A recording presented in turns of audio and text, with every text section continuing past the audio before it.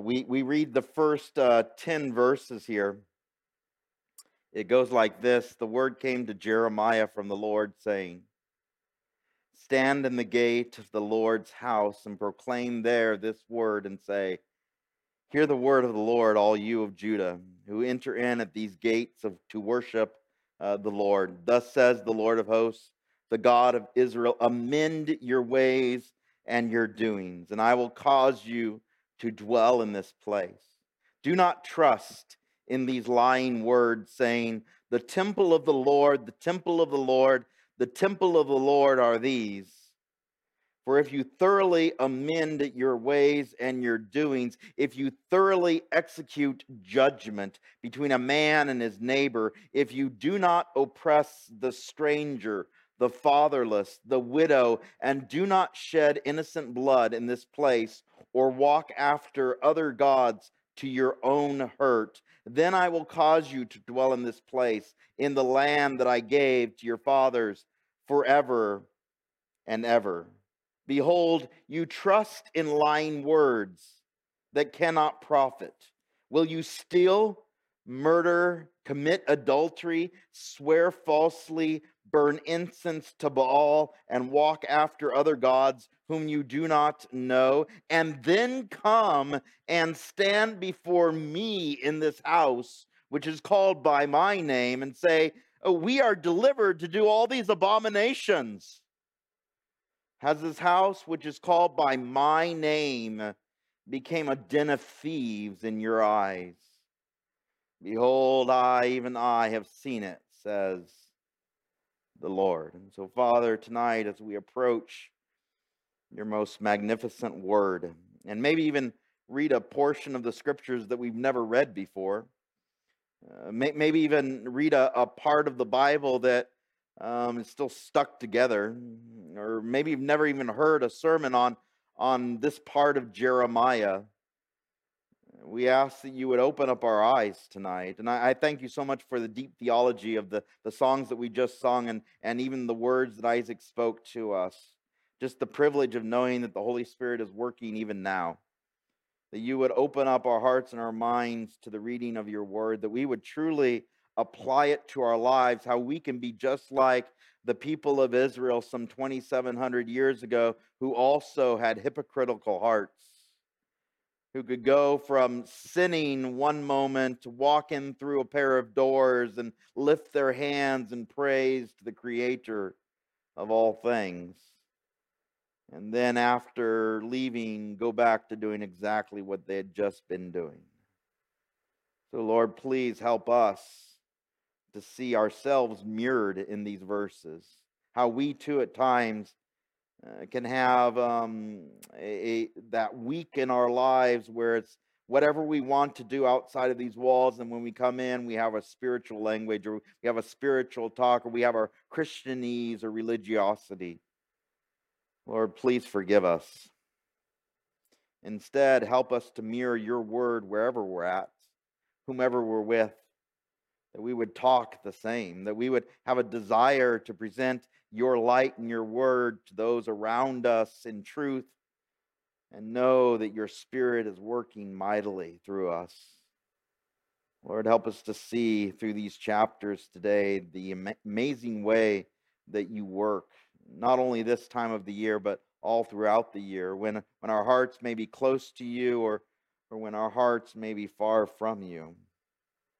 When we may be depressed or weeping, as we're going to see here in these chapters, or whether our hearts are joyful and happy. And so, Lord, I ask that you tonight change us from the inside out, that our actions would mirror our hearts toward you, that we would have hearts that are flexible and pliable and malleable to you, that you can mold us to do what you would have us to do, that we would do all things for your glory. In Jesus' name we pray. Amen. And amen. You probably, as we've been going through the book of Jeremiah, and I remember when we first started going through the whole Bible on Wednesday nights, it was about 10 years ago. And the pastor, he started walking us through, starting all the way back in Genesis. And I had the privilege of picking it up in the book of Psalms. And last year, and we've been going through the Psalms, and then all these amazing poetic books. And then we get to the book of Isaiah, and you get to be in the very presence of a holy, holy God, Emmanuel, God with us.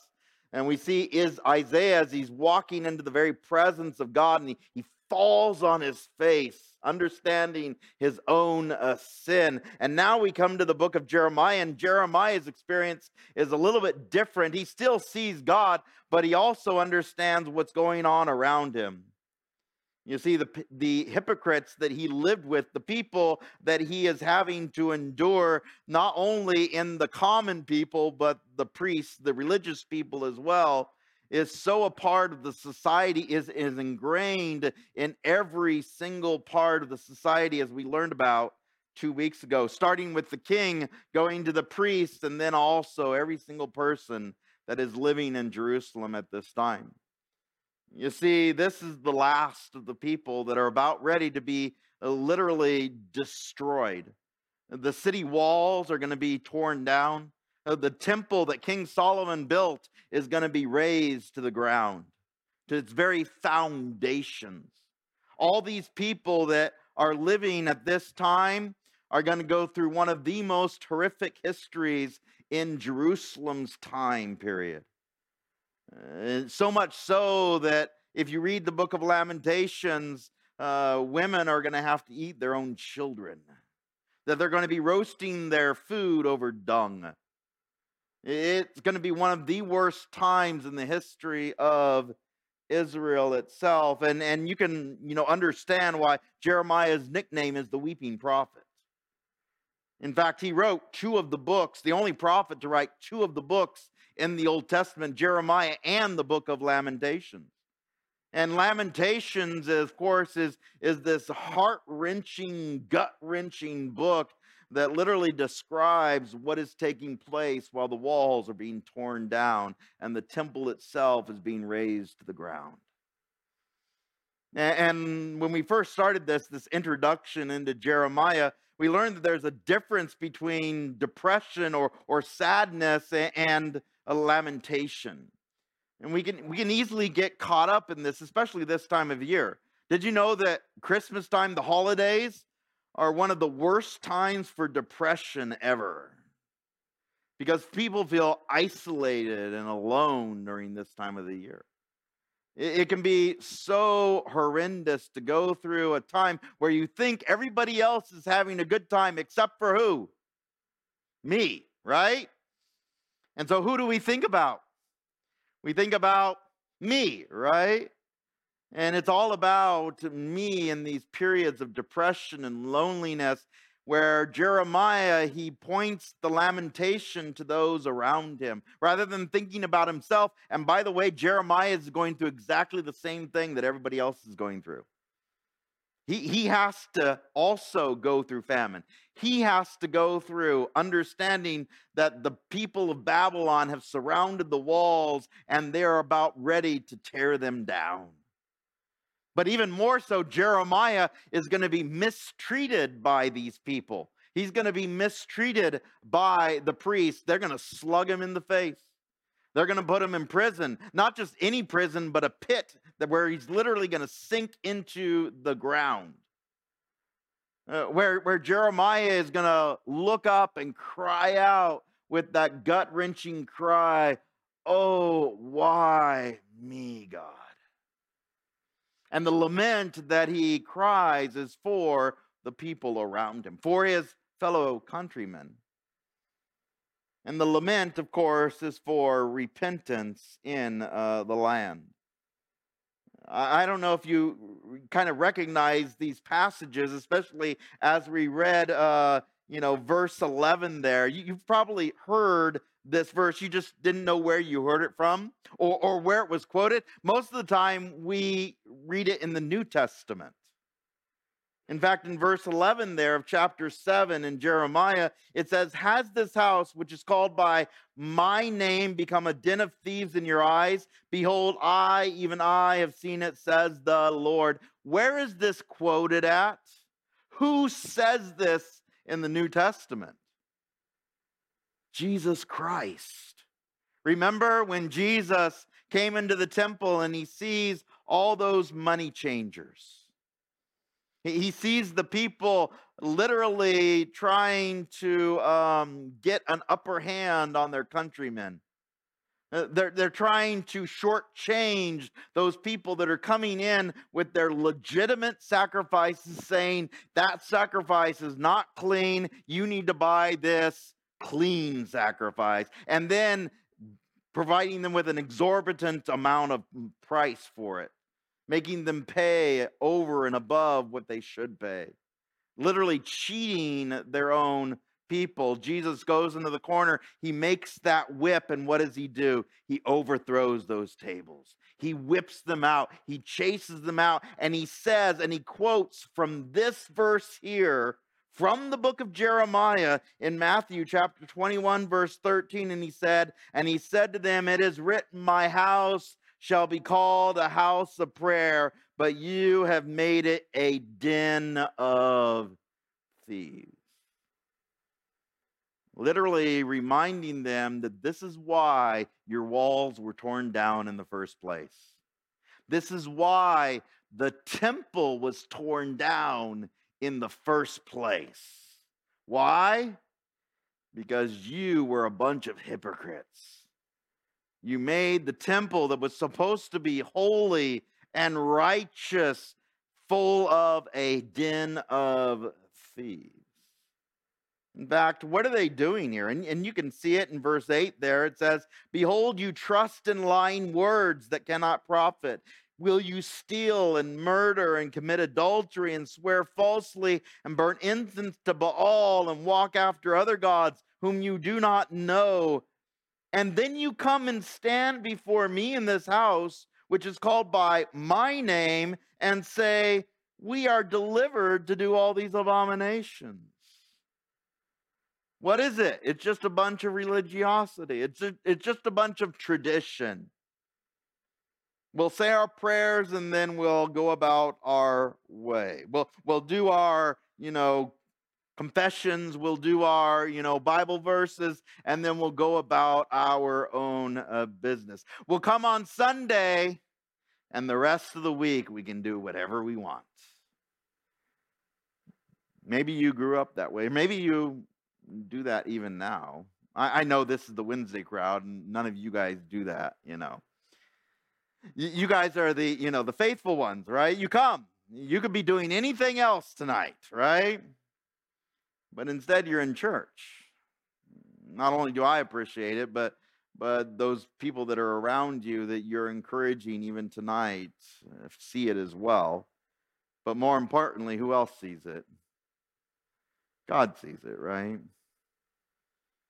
But do you understand you can come on a Wednesday night, you can come on Monday night for the men's or women's Bible study, you can come on Friday night for the 180, you can come on Sundays, you can help out with the food pantry, and you can still go about your business and do all the other things. All these things that are listed here. Worshiping foreign gods, doing what I want to do, lying, cheating, adultery, all the things that are so ingrained in our world today. The advertisements. And yet when we come into church, everything changes. And we wonder why the world calls us hypocrites. Because it's so easy to do.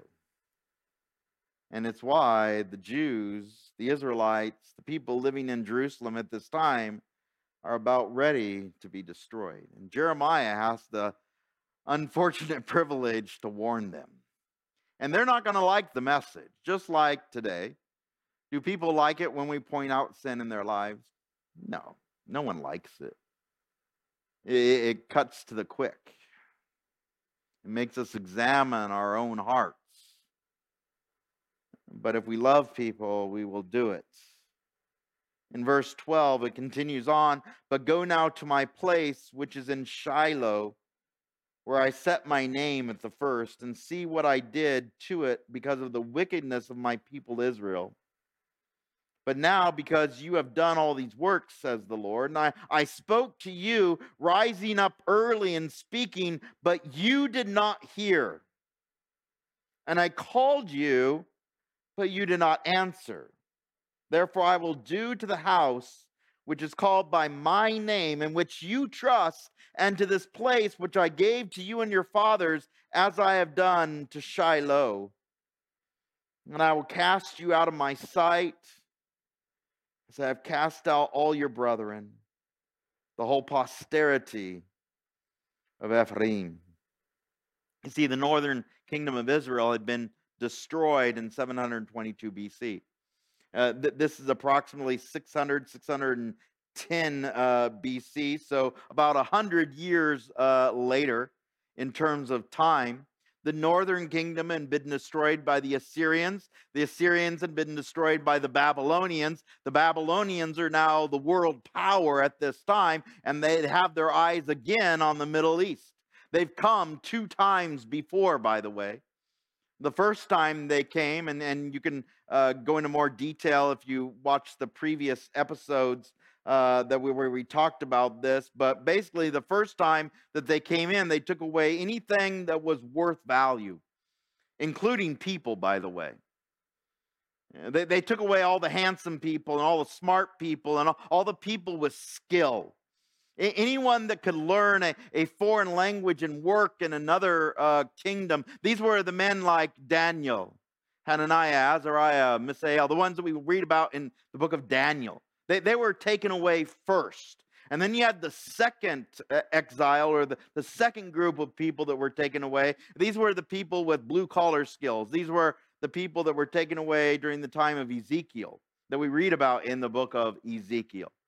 These are the people that are living on the river Kibar, and they're doing various tasks, manual tasks, throughout the kingdom of Babylon. And then you have everybody that's left over, the riffraff, the poor, the people with no skill. And by the way, if all the handsome people are gone, what does that mean about the people that are left? They're the ugly people, right? That's who's left in Jerusalem. And Jeremiah has to minister to those people, the rejects that Babylon wasn't even willing to take with them. These are the people that are left in Jerusalem to defend the walls.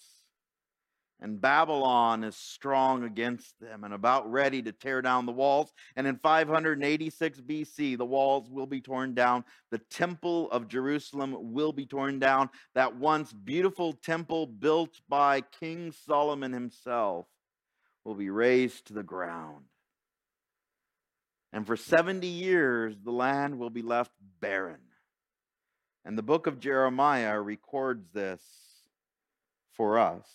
The remembrance is that the northern kingdom was destroyed, and now the southern kingdom is next, the kingdom of Judah. Verse 16, therefore do not pray for this people, nor lift up a cry or pray for them, nor make intercession to me, for I will not hear you. And by the way, this is God talking. Is there a point? Is there a point when God will no longer hear the prayers? When the heart is so hard that it's been set by the will of God. You remember Pharaoh in the book of Genesis, right? That every time Moses would come to him, he'd say, oh, okay, we'll change our ways. We'll let a part of you go, and then he would make his heart hard. The first 5 times, by the way, he did that. He chose to make his heart hard.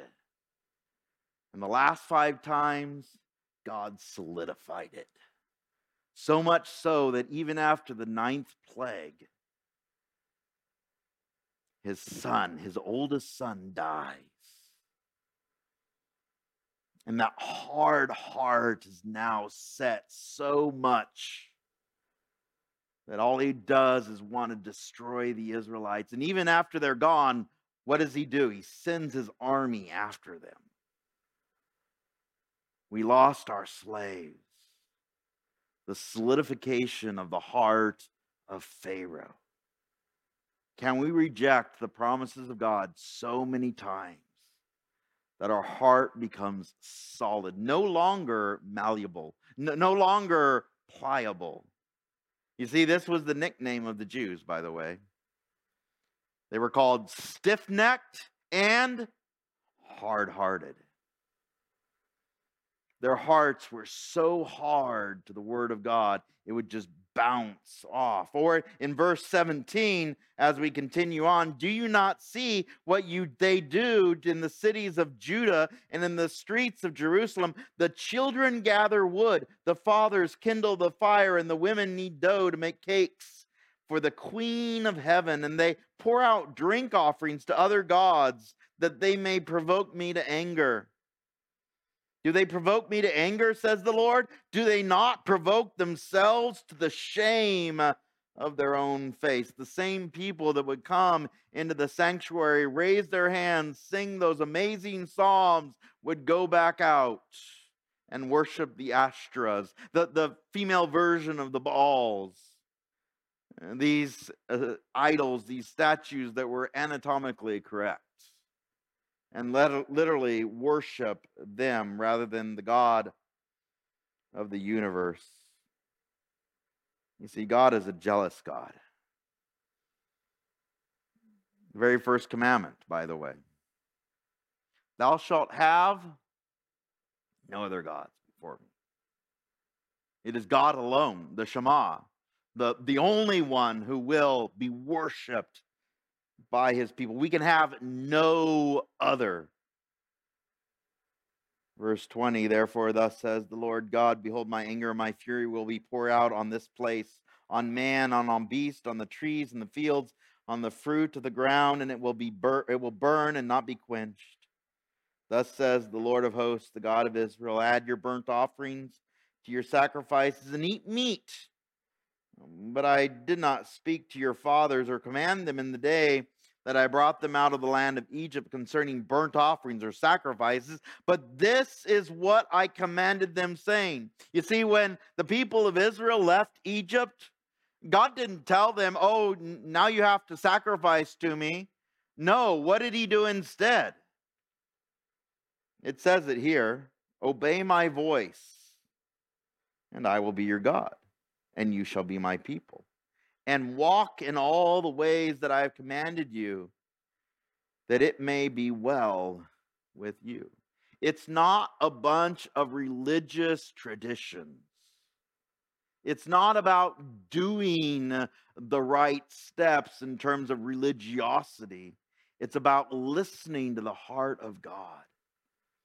It's not a religion, and you all know this. You've heard this probably thousands of times. It's what? A relationship between you and the God of the universe. It's us that turns it into a religion. It's us that turns it into a bunch of rules or sacrifices that we're going to see here, or things that we think it should be. God wants to have a relationship. He wants us to listen to him. And he wants to listen to us as well. See, this is the privilege of prayer, right? When you pray, who does most of the talking?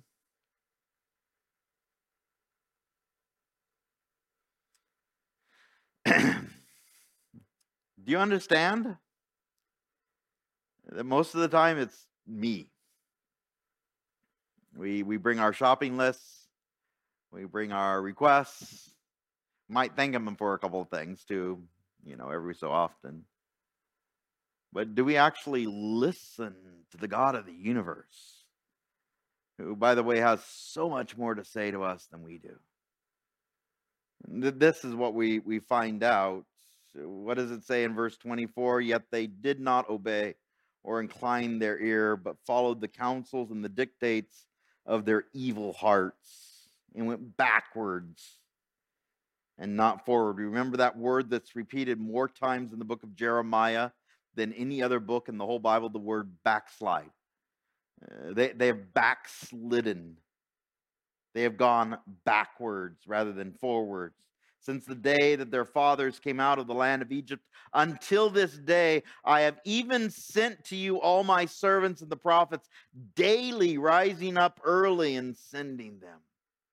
Is this the first time that God has come to them and said, you need to repent? No, this is like the 5 millionth time. This is like after literally centuries and centuries, hundreds and hundreds of years, God has been patient with them. And just like us today, we can say, oh, why are you punishing me? And God can so easily say to us, I've been warning you over and over and over again. But because of the hardness of our own hearts, it's so easy for us to not obey. Or as it continues on there, yet they did not obey my voice or incline their ear, but stiffened their neck. They did worse than their fathers. Therefore you shall speak all these words to them, but they will not obey you. You shall also call to them, but they will not answer. Jeremiah, you're going to have to speak these words knowing that they're going to reject you, knowing that they're not going to listen to you, knowing that they're not going to be nice to you. What kind of a congregation is that? How many times do, I've been there, and it's easy, just to give up if you have one bad day, Oh, it's the worst thing being a, person that teaches or being a pastor or something like that. You have hard days over and over. I mean, you just look at our pastors, and thank God for the pastors that we have. They deal with all kinds of horrific things in their lives that comes not so much from even the outside world. It comes from inside the church. Just the complaints that happen throughout the week from people that claim to be Christian, or the demands that people have in their lives. And who do they go to? Who do they call up? They call up the pastors, right? But do you understand that even though they could give up, they don't. They endure. In 1 Samuel chapter 15, by the way, this is Samuel who's saying this. He's saying this to King Saul, who has just literally snubbed his nose at God. And then rather than obeying God, he's, kept a portion of the best for himself. He's kept the king who he was told to kill. He's kept him alive as a status, as a trophy. And Solomon, in his book, Samuel, 1 Samuel chapter 15, verse 22. So Samuel said, has the Lord as great delight in burnt offerings and sacrifices as in obeying the voice of the Lord? Behold, to obey is better than sacrifice, and to heed than the fat of rams. Look at the next verse. Look at what it compares it to. For rebellion is as the sin of witchcraft, which, by the way, is literally devil worship. And stubbornness is as iniquity and idolatry. Because you have rejected the word of the Lord, he also has rejected you, talking to Saul, from being king.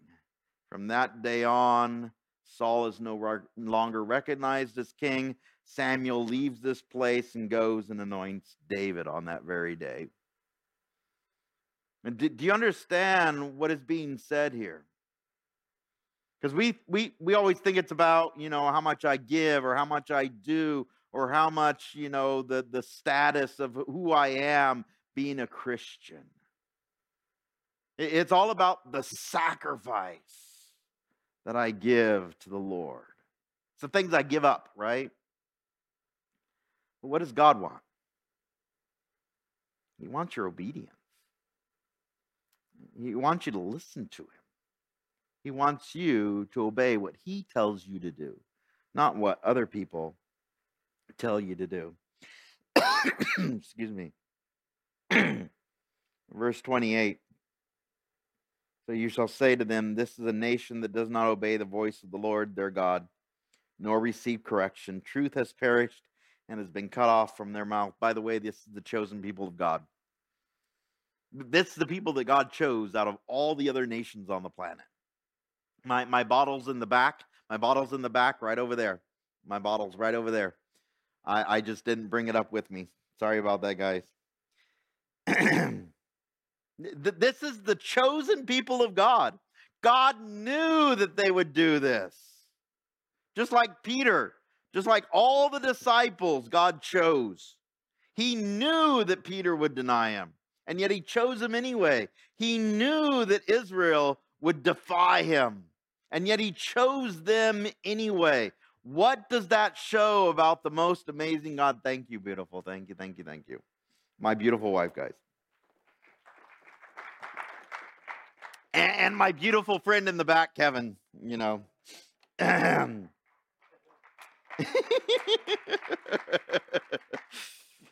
I got to pick him up yesterday from his neck being injected. It was lots of fun. But do you understand why God chooses? He chooses the worst on purpose to show his great faithfulness. It shows that he is faithful. Because he could give up on us at any time. And yet he chooses to be faithful to us, despite the fact that we are unfaithful to him. The people of Israel just show the fact that God is the most faithful, patient God in the entire universe. The only being that would ever put up with them. And yet God still chose them. And guess what? It's the same with us too. Isn't that true? Isn't that amazing? The faithfulness of a faithful God. And then the theme of Jeremiah, cut off your hair and cast it away. And take up a lamentation on the desolate heights, for the Lord has rejected and forsaken the generation of his wrath. What was the cry of Jeremiah? And who did he cry for? Because his own people had rejected the loving God of the universe, who created them and chose them. And this lament isn't for Jeremiah per se, it's for the people, because they haven't repented of their sins. And he knows what will happen. Being a prophet of God, he knows that the walls will be torn down and the temple will be destroyed. And all those people within the walls that do not leave will be killed. After having to go through months and months and months of starvation and horrific suffering.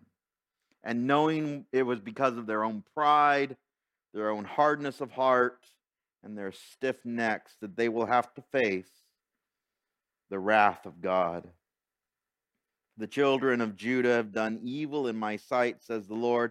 They have set their abominations in the house, which is called by my name, to pollute it. They have built the high places of Tophet, which is in the valley of the son of Hinnom. They have burned their sons and their daughters in the fire, which I did not command, nor did it come into my heart. And by the way, if you read the book of Ezekiel, you see exactly what's going on within the holy place itself, within the very walls of the temple. You see these images that are put within the place that was supposed to be reserved for God, that there was idols there. And then not only that, but they were worshiping creation itself. They were worshiping the sun. They were worshiping those things that God had created, and they themselves were worshiping the priests, the high priests, the ones that were supposed to be worshiping God, that were supposed to be doing things for God. Instead, they were worshiping foreign gods. They were worshiping idols, things that they had created themselves, and those things that God himself had created. But not only that, as it says in verse 31, what else were they doing?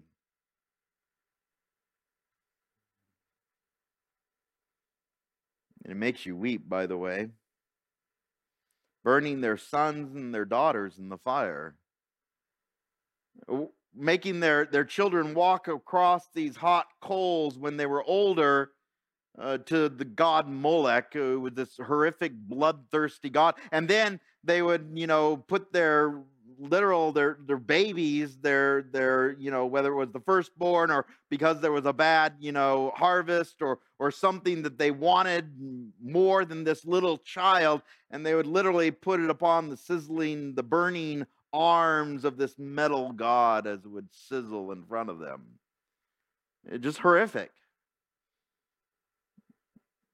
We wonder why God didn't do it sooner. And by the way, it's easy to point to Israel, and the four fingers are pointing at our nation as well. Verse 32, therefore, behold, the days are coming, says the Lord, when it will no more be called Tophet, or the valley of the son of Hinnom, where they would do these horrific things, but the valley of slaughter, for they will bury in Tophet until there is no room. The corpses of this people will be food for the birds of the heaven, for the beasts of the earth, and no one will frighten them away. What you did to your children will be done to you. What you did to your innocent children will be done to you. When the Babylonians come in, there's going to be no place to, literally put all these corpses, and so they're just going to pile them up in the same exact place where those same people burned their own children. The corpses of this people will be, verse 34, and then I will cause to cease from the cities of Judah, from the streets of Jerusalem, the voice of mirth and the voice of gladness, the voice of the bridegroom and the voice of the bride, for the land shall be desolate for 70 years. This will be true. Matthew chapter 5, verse 22, it says this, but I say to you that whoever is angry with his brother without cause shall be in danger of judgment, and whoever says to his brother, Raca, shall be in danger of the council. But whoever says, you fool, shall be in danger of hell fire. And look how hellfire, or what hellfire is compared to. It says it there in Matthew chapter 5, just skipping a couple of verses ahead in verse 29. If your right eye causes you to sin, pluck it out and cast it from you, for it is more profitable for you that one of your own or your members perish than for your whole body to be cast into hell. And if your right hand causes you to sin, cut it off, cast it from you, for it is more profitable for you that one of your members perish than for your whole body to be cast into hell. This word hell that is used 3 times in this word hellfire that is used literally refers to this valley of slaughter. This valley of Hinnom. The comparison was exactly the same. This place where the fires would be burning over and over and over again, all the trash, all the refuse, the stink, the stench from this place, being compared to hell itself, where the screams last forever and ever and ever. The smell of sulfur is constantly in your nose. Jeremiah is lamenting his people because he doesn't want them to experience this. He cries out for them to repent, but they do not. Chapter 8, verse 1, it continues on. At that time, says the Lord, they shall bring out the bones of the kings of Judah, and the bones of its princes, and the bones of the priests, and the bones of the prophets, and the bones of the inhabitants of Jerusalem out of their graves. Not just the babies that were born there, not just the common people, but who else is going to be thrown into this valley? Even the kings of Judah, even the priests, even the prophets. Babylon is going to come in and literally destroy everything, defiling anything that is of value or remembrance. They shall spread them before the sun and the moon and all the hosts of heaven, which they have loved and which they have served and after which they have walked. This is going to be your legacy. Your legacy is going to be laid out before all creation. your bleached bones. All the things that you worshiped, that's what you're going to be laid out before. All the things that you loved, which they have sought and which they have worshipped, they shall not be gathered nor buried. They shall be like refuse on the face of the earth. Then death shall be chosen rather than life by all the residue of those who remain of this evil family, who remain in all the places where I've driven them, says the Lord of hosts. We always choose the verses to memorize. Maybe you put them on a mirror, or maybe you put them on a refrigerator. We call them refrigerator verses. Normally, the verses that we choose, normally it's Jeremiah 29:11, right? For I know the plans I have for you, declares the Lord. Plans to do what? Prosper you. We love those kind of verses. But do you understand the first 28 chapters of Jeremiah all lead up to that? Because do you understand the hardships that the people of Israel had to go through? The horrific things that are taking place. Imagine if you were to put 8:3 on your refrigerator. Or one of these other verses on your refrigerator. Where I actually acknowledge I need to look and examine my ways first. I need to examine my own heart. We all need to repent of some secret sin in our lives. Those things that we like to hide from our, Christian friends. All those things that we have that, we leave at the door, and then as soon as we leave again, we pick it up again, right? Rather than removing it from our lives. Jeremiah tells them to remove these things because this is what's going to happen to them. In verse 4, it says, moreover, you shall say to them, thus says the Lord, will they rise and not, or will they fall and not rise? Will one turn away and not return? Why has this people slidden back? Jerusalem in a perpetual backsliding. They hold fast to deceit. They refuse to return. This word that's repeated again more times in the book of Jeremiah, this word backsliding, literally falling down the slope. Rather than going toward God, they're going further and further and further because of their actions, because of their talk, because of who they are. In verse 6, I listened and I heard, but they did not speak aright. No man repented of his wickedness, saying, what have I done? Everyone turned to his own course as the horse rushes into the battle. Even the stork in the heavens knows her appointed time, and the turtle dove and the swift and the swallow observe the time of their coming, but my people do not know the judgment of the Lord. The birds are smarter than you, because they at least know when to return home. They at least can, look at what's going on, the weather, and they know when to go back. But my people are so dumb that they don't know how to come back to me. They're so proud, they're so prideful that they will not return to the God that chose them, loves them, and that's faithful to them. Verse 8. How can you say we are wise and the law of the Lord is with us? Look, the false pen of the scribe certainly works falsehood. I love the language of Jeremiah. I love not only and we can say that this is poetic, but literally it's in your face sarcasm. Because normally when you write with a pen, and of course this would have been, whether it was a stylus or something that was, not a ballpoint pen. It was something that had to be scribed into, whether it's clay or on papyrus or something like that.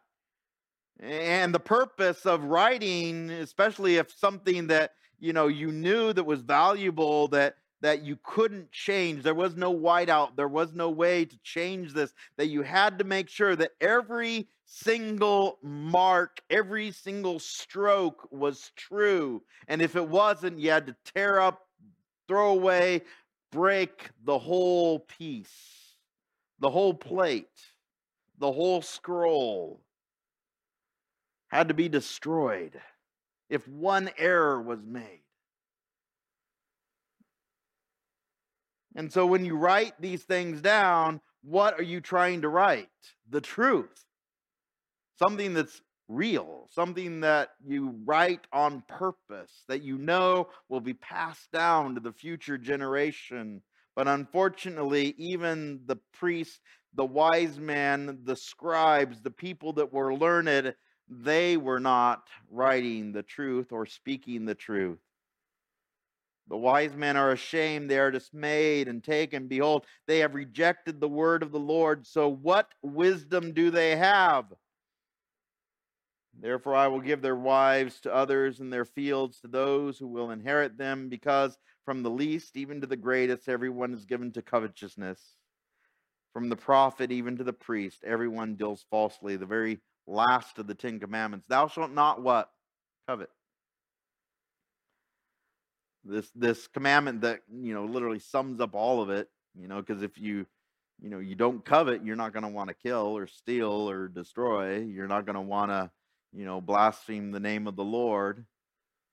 It's only when you covet and desire something from someone else that you're going to do those type of things. But look at the people that are lumped in this situation, this title of being covetous. The prophet and the priest. Those people that were supposed to be examples. And what are they doing instead?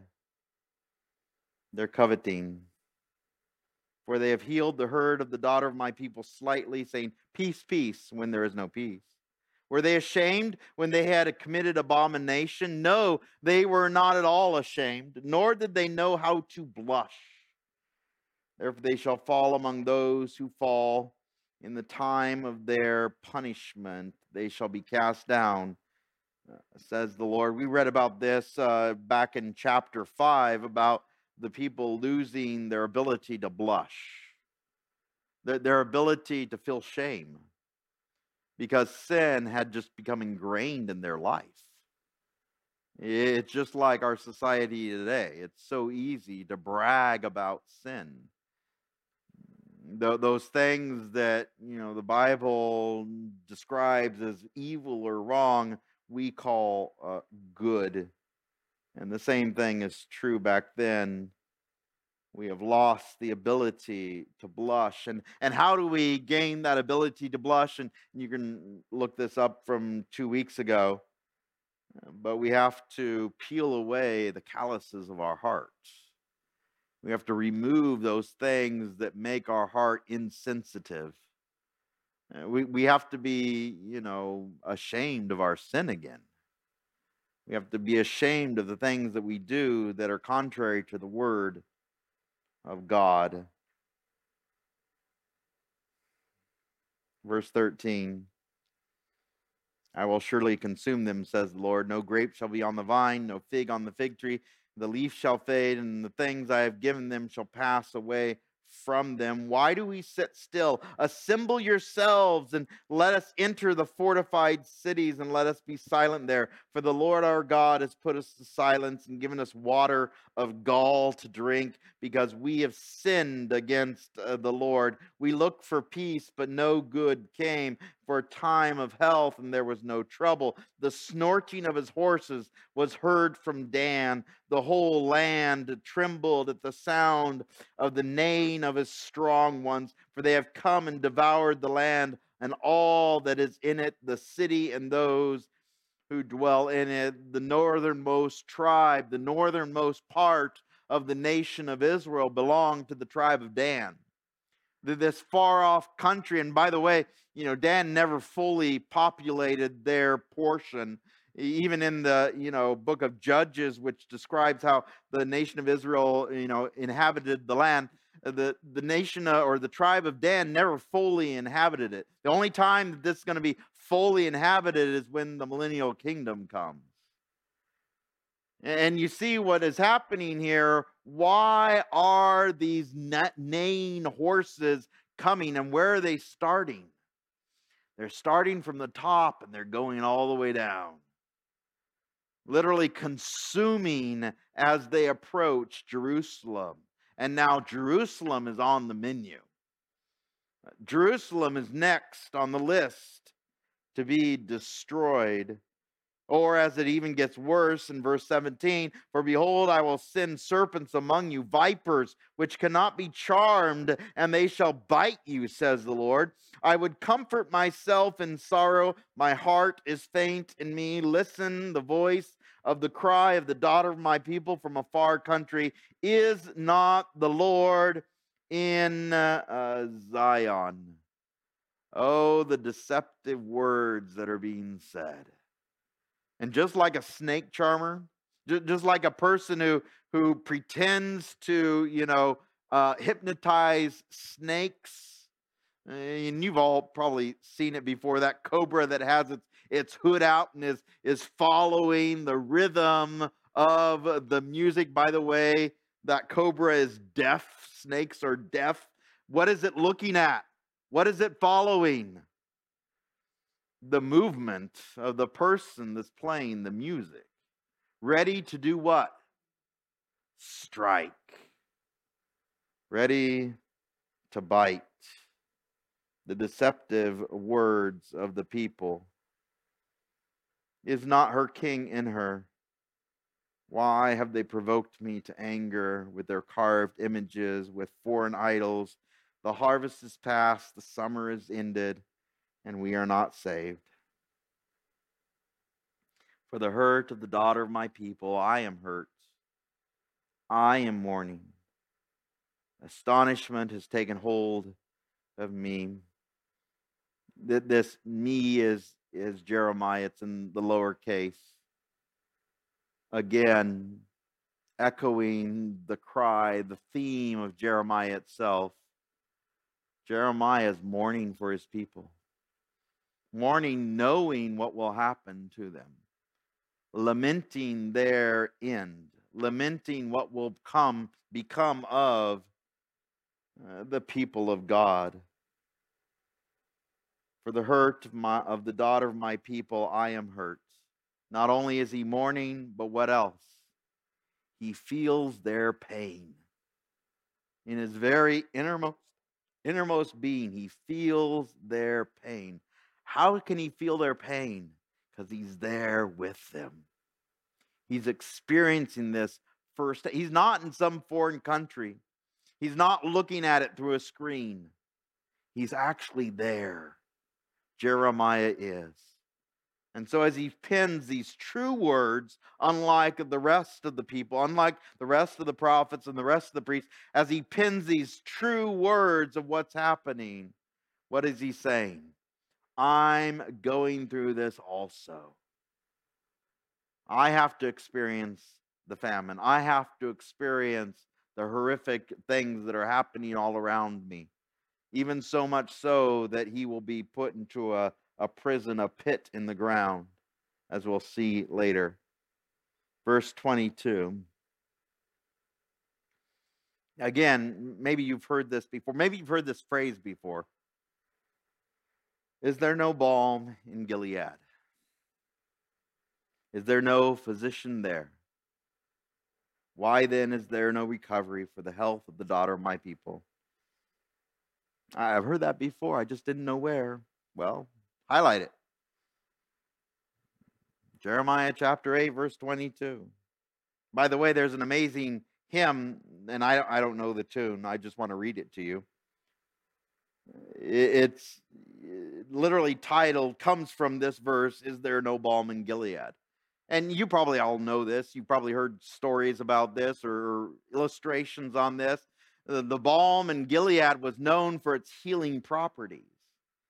It was meant as a salve, S-A-L-V-E. It was meant for something that you would put on burns or cuts. It was made so that, it was like an antiseptic. It was made to be able to, cause a faster healing to a wound. This balm that came from Gilead.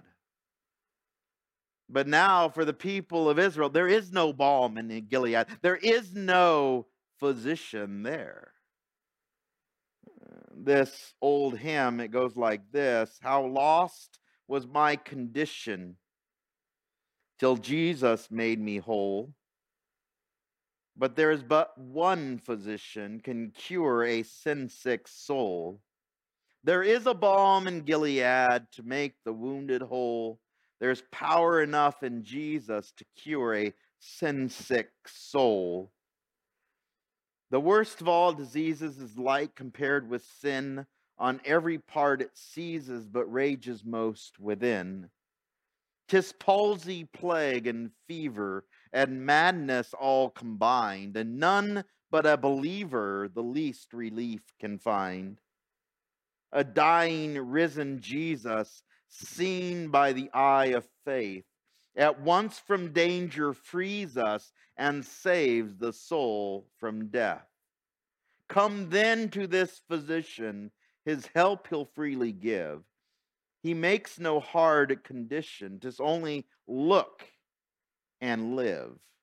There is a balm in Gilead to make the wounded whole. There's power enough in Jesus to cure a sin-sick soul.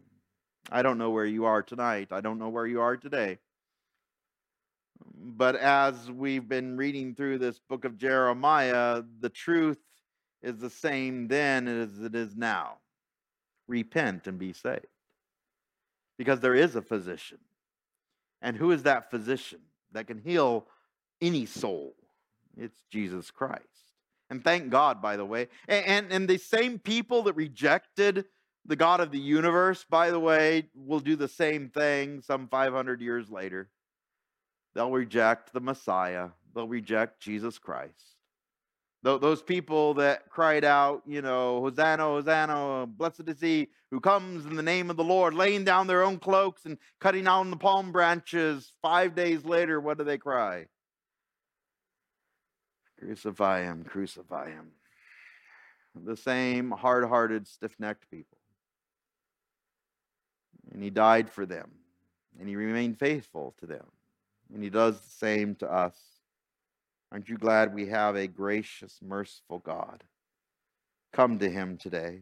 So, Father, tonight as we leave these rooms, this building, we go about or the rest of our week, because maybe all the stresses that we had to experience during the holidays and all the things that have happened to us, and maybe old habits have come back in, whether it's thoughts or actions or just sin in our life.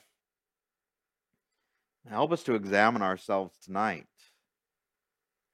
that we would desire with all of our hearts to rip those things out of our soul and come to you, the great physician, and know that you can heal us with something better than a salve, something better than, physical medicine, something that can heal us spiritually. Whether it's maybe depression, whether it's mainly loneliness in our life, maybe those things that we've been struggling with this time of the year that no one else can solve for us. Help us to bring those things to your feet, to your presence, and know that you can help us. Lord, I thank you so much for my friends and my family here tonight, those that are watching online, just the privilege of being a part of this church where we have open doors on a Wednesday night, a room that is warm, and we don't have to be out in the cold, but to know that there's people with warm hearts that are even better, that we can talk with and pray for and fellowship with. Help us to edify one another tonight, to have that desire to help one another grow, maybe even to help one another just be that accountability that we need. And so, Lord, I ask that you would just bless each and every single one of these people, that you would use us for your glory, that we would have the desire to show the same face that we have in this room tonight amongst other Christians, that we would do also in the world tomorrow. In our work, in our extended families, in our friends, that we would be the light that is shown as truthful, that we will be the light that is shown as something that lasts, something that can be used by you. So, Lord, we thank you so much for your presence. We ask that you would just go with us tonight. In Jesus' name we pray. Amen.